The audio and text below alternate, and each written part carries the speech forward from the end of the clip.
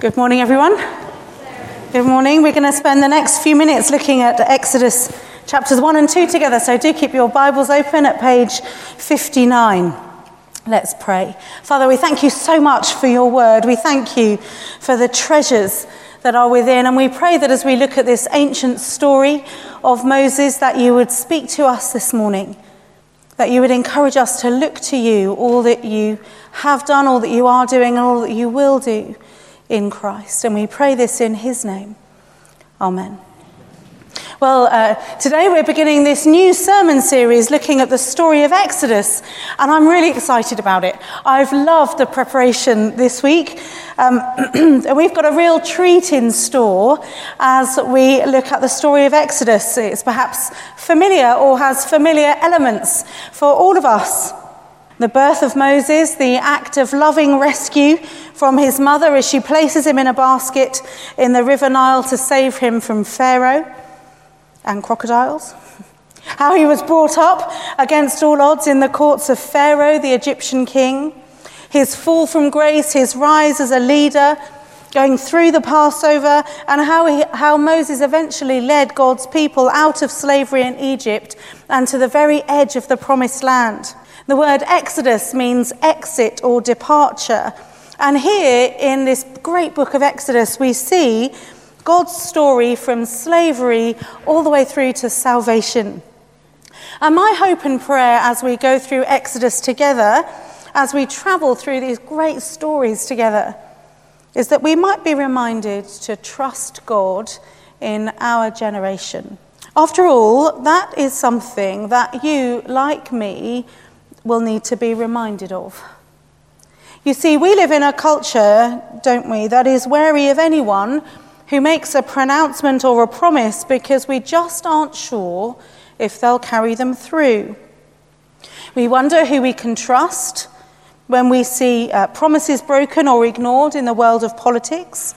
And we see leader after leader, including those in the Christian church that we have trusted, come under scrutiny and then be found to be wanting either morally, financially, or sexually. There was another such story just yesterday in the press. We see stories in the press of the decline of the church. We wonder, when we experience things in our own lives, if we can really trust God, if he is good, if he's on our side. You and I need to be reminded to trust God in our generation. And Exodus is a wonderful book to do that. Why? Because here we see the unfolding story of God's salvation plan, the unfolding story of the God who makes promises and keeps his promises, always has, always will. The God who we today, like the people of Israel, all those years ago, can trust in. So let's begin by setting the context of what's going on in the history of God's people. If you've looked at the first few verses of Exodus 1, do have a look, cast your eyes over those verses. So you'll see that we've got the lists of the sons of Jacob, the brothers of Joseph of Technicolor coat fame. If you know this story, you'll know that the people of God have ended up in Egypt because they have followed Joseph there. In verse 4, there were just 70 of them, but then in verse 5, that generation die off. But the Israelites, the people of God, in verse 7, are fruitful. Those couple of verses cover a wide time span. They prosper and are prosperous. They've increased in number, and now there are loads of them living in Egypt. And that shouldn't be a surprise to us, really. After all, flick back one page in your Bibles to Genesis chapter 50, verse 24. As Joseph, who his brothers and his dad followed to Egypt, is about to die, he says this: "I'm about to die, but God will surely come to your aid and take you up out of this land to the land he promised on oath to Abraham, Isaac, and Jacob." You see, God had made a promise to Joseph's forefathers, and Joseph knows that God is going to keep it. So what is this great promise? Well, track back even further to Genesis chapter 12. That's on page 13 of your Bibles.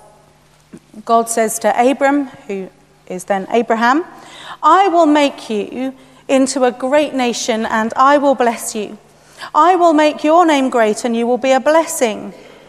I will bless those who bless you, and whoever curses you, I will curse, and all peoples on earth will be blessed through you.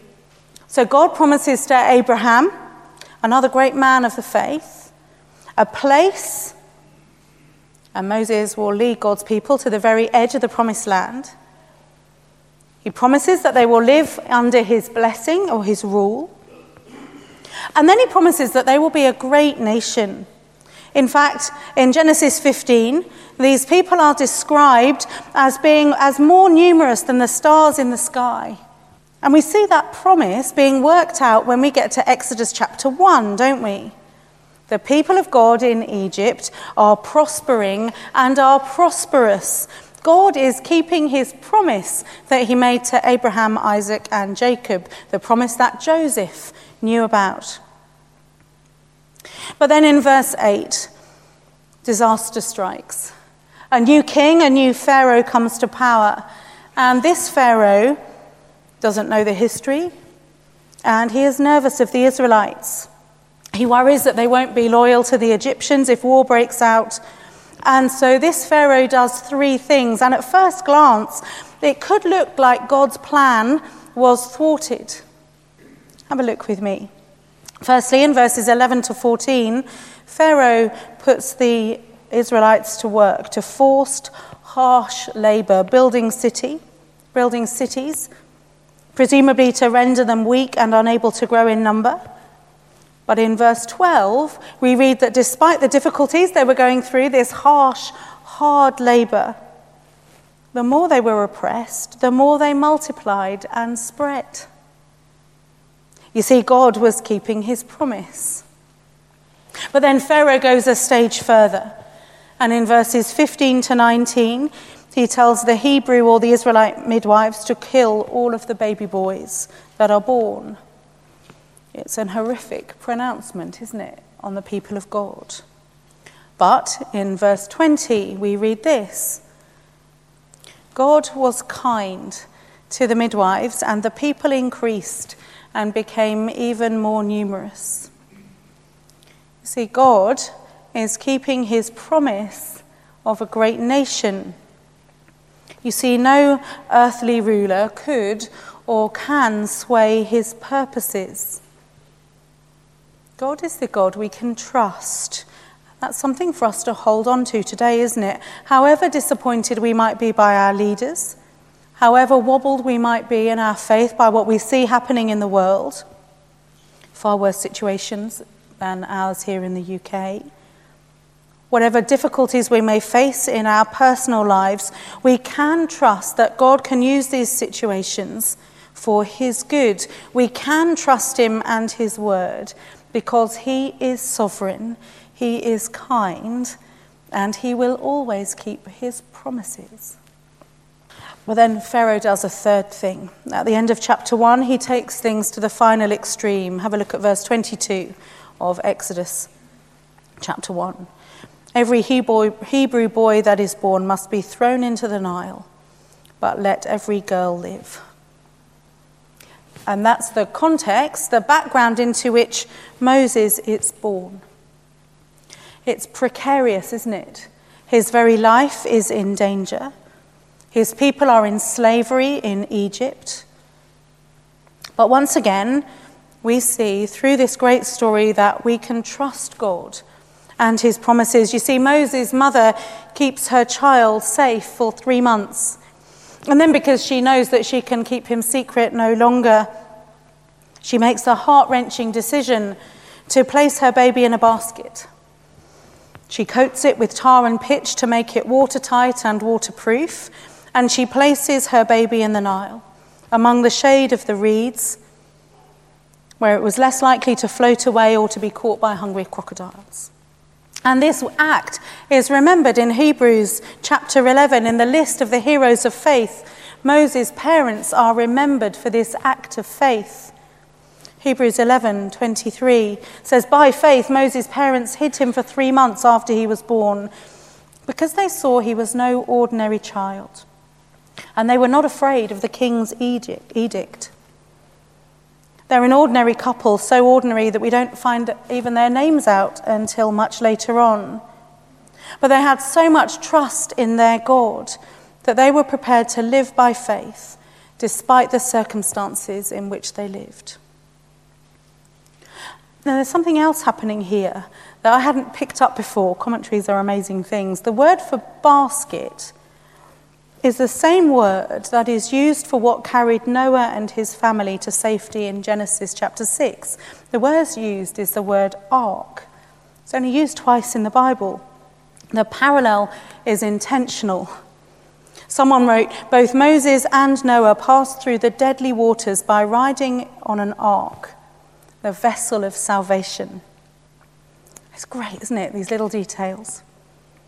Anyway, we see the faith of Moses' mother being rewarded. Moses is found by Pharaoh's daughter, who just so happens to be walking along the riverbank at just the right time. Although she knows that this is a Hebrew baby that her father is trying to wipe out, she protects him. Not only that, but did you catch that amazing detail? Moses' sister, who is incidentally keeping an eye out for her baby brother in the reeds, well, she suggests that her mother be employed to nurse him, which is what happens until Moses is old enough to be independent. We read in verse 10, don't we? When the child grew older, she took him to Pharaoh's daughter, and he became her son. She named him Moses, saying, I drew him out of the water. And so Moses is brought up in the Egyptian royal palaces, an Israelite baby, a death sentence on his head, but now primed to be the king of Egypt. Isn't that amazing? God's provision and God's protection. God is at work. Despite all the odds, humanly speaking, God is keeping his promises. Why? Because that's what God does. He is sovereign and we can trust him. And we then come to the rest of chapter 2, which we're not going to cover in great detail, but things take a turn for the worse, don't they? Track it through. Moses sees his people being oppressed and working hard. He knows that he's one of God's people. Maybe his mother has told him his heritage. In verse 11, Moses sees an Egyptian beating a Hebrew, and so he kills the Egyptian and hides the body. And the next day, he sees two Hebrew men fighting. Ironically, he's mocked for trying to lead them, given what's going to happen later on in the story of Exodus. But he realizes that he has been seen, and so Pharaoh finds out, and Moses flees. He finds himself in Midian by a well. And there he meets the family that will become his. He marries Zipporah, and they have a son, Gershom, which means I've become a foreigner in a foreign land. And at the end of chapter 2, well, Moses seems far from the leader he will become. He's an unlikely hero, far from home, on the run, a murderer, seemingly not fulfilling the greatness that he was once destined for. But more on that as the story unfolds next week. You know, despite how things might look from a worldly perspective in chapter 2 of Exodus, we get clear hints, threads of grace, don't we, that God is still faithful and at work, and that God's people, and even Moses himself, can trust him. Have a look at the very end of chapter 2. Pharaoh dies. The Israelites are still in slavery, and they call and they cry out to God for help. And then verse 24. God heard their groaning, and he remembered his covenant with Abraham, with Isaac, and with Jacob. So God looked on the Israelites and was concerned about them. God saw, God heard, and God was keeping his promises. In chapter 1, we see Moses being born into difficult circumstances, not of his own making. In chapter 2, he finds himself in a complete mess due to his own actions. But God is still there, keeping his promises and hearing his people's cry for help. And friends, this is the God we worship, faithful one. The God who is faithful to his promises, who will work them out today, whether it is circumstances outside of our control or circumstances that we find ourselves in because of our sin and rebellion against him that just cause us to cry out for his help. God is faithful and we can trust him. And maybe you need reminding of that today. You know, I love jigsaw puzzles. My dad and I started a new one yesterday, and the Bible is like a big jigsaw puzzle. In Exodus, we see the pieces, the hints and the clues of salvation, rescue coming together, but we only understand the big picture when we understand how it points us to Jesus Christ. This week, as Mick said, our home groups are starting a Lent series looking at the book of Exodus. It's called Freedom to Serve. Do have a chat with me afterwards if you'd like to join, as Mick said. But wouldn't it be great this Easter if each of us, as we travel through Exodus, as we pick up these puzzle pieces and understand more of what God is doing in his big picture story of salvation, that when we get to Good Friday and Easter Sunday, that we're more amazed and blown away by the cross of Jesus Christ and learn more and more what it means to trust him in our generation. So what can we glean from Exodus chapters 1 and 2? What are these puzzle pieces today pointing us to? Moses. We have seen Moses, this baby, surrounded by reeds, drawn out of the water by Pharaoh's daughter in chapter 1, finishing by drawing water from a well in chapter 2. God has been intervening in these first couple of chapters in amazing ways. And although it doesn't look like it at the end of chapter 2, Moses is the one who God will one day use to rescue his people from slavery in Egypt and lead them or draw them through the waters of the Red Sea, or as it is also known, the Sea of Reeds. Isn't that a fascinating detail? And then Moses will lead these people through the desert to the very edge of the promised land. But he begins his story with great uncertainty. And of course, these pieces of the puzzle point us to the Lord Jesus Christ. It isn't a mistake. It's all there. It's meant to make us think ahead to Jesus. Think of him. Born into a manger, born with the threat of a king who was trying to exterminate all the Israelite baby boys hanging over his head. Then taken to where? To Egypt, of all places, to be kept safe. Jesus, who the Bible tells us in Hebrews chapter 3, is far greater than Moses. Why? Because he is the one who can rescue us from slavery to sin. The one who will not just lead us to the edge of the promised land like Moses did, but through his death and resurrection will lead us into the promised land forever. As we close, can anyone tell me a church architecture moment? Where in the church you're sitting this morning? The answer's not pew. What's this part of the church called? Nave, thank you. Does anybody know what that word is derived from in Latin? Can't hear. Somebody said it. Boat. Thank you, David. Boat or ship. Now look up. The church in which we are sitting is built like an upturned ship, an ark. This very building points us to our need for rescue from sin. It points us to the rescue that is ours through Jesus Christ. He is the only one who offers us a safe passage through the storms of life. Friends, look up beyond the ceiling. Look up to Jesus and trust him. Trust that he is the culmination of God's salvation plan. Jesus is the only one who can pull us from the raging seas, the turbulence around us. He is the only one who can conquer sin and set our feet firm and safe on the shore of heaven, the promised land.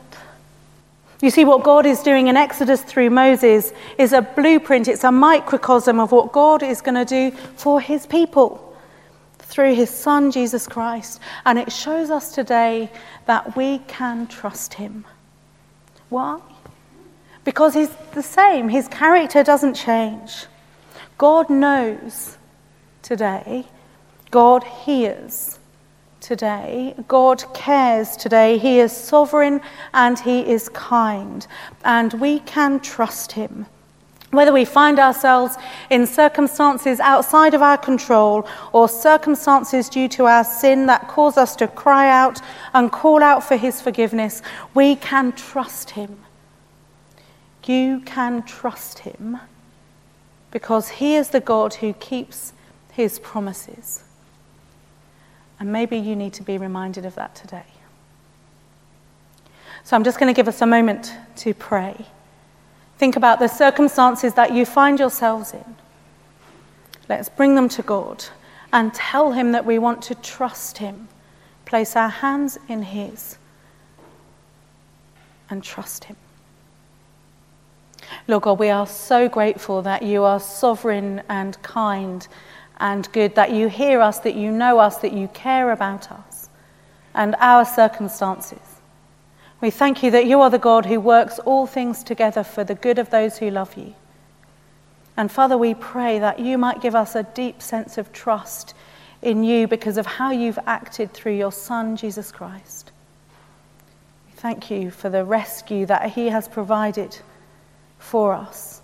And we pray that we might take shelter in him. And that as we continue this journey, we might know where we're headed, to the promised land. Help us to trust you, we pray.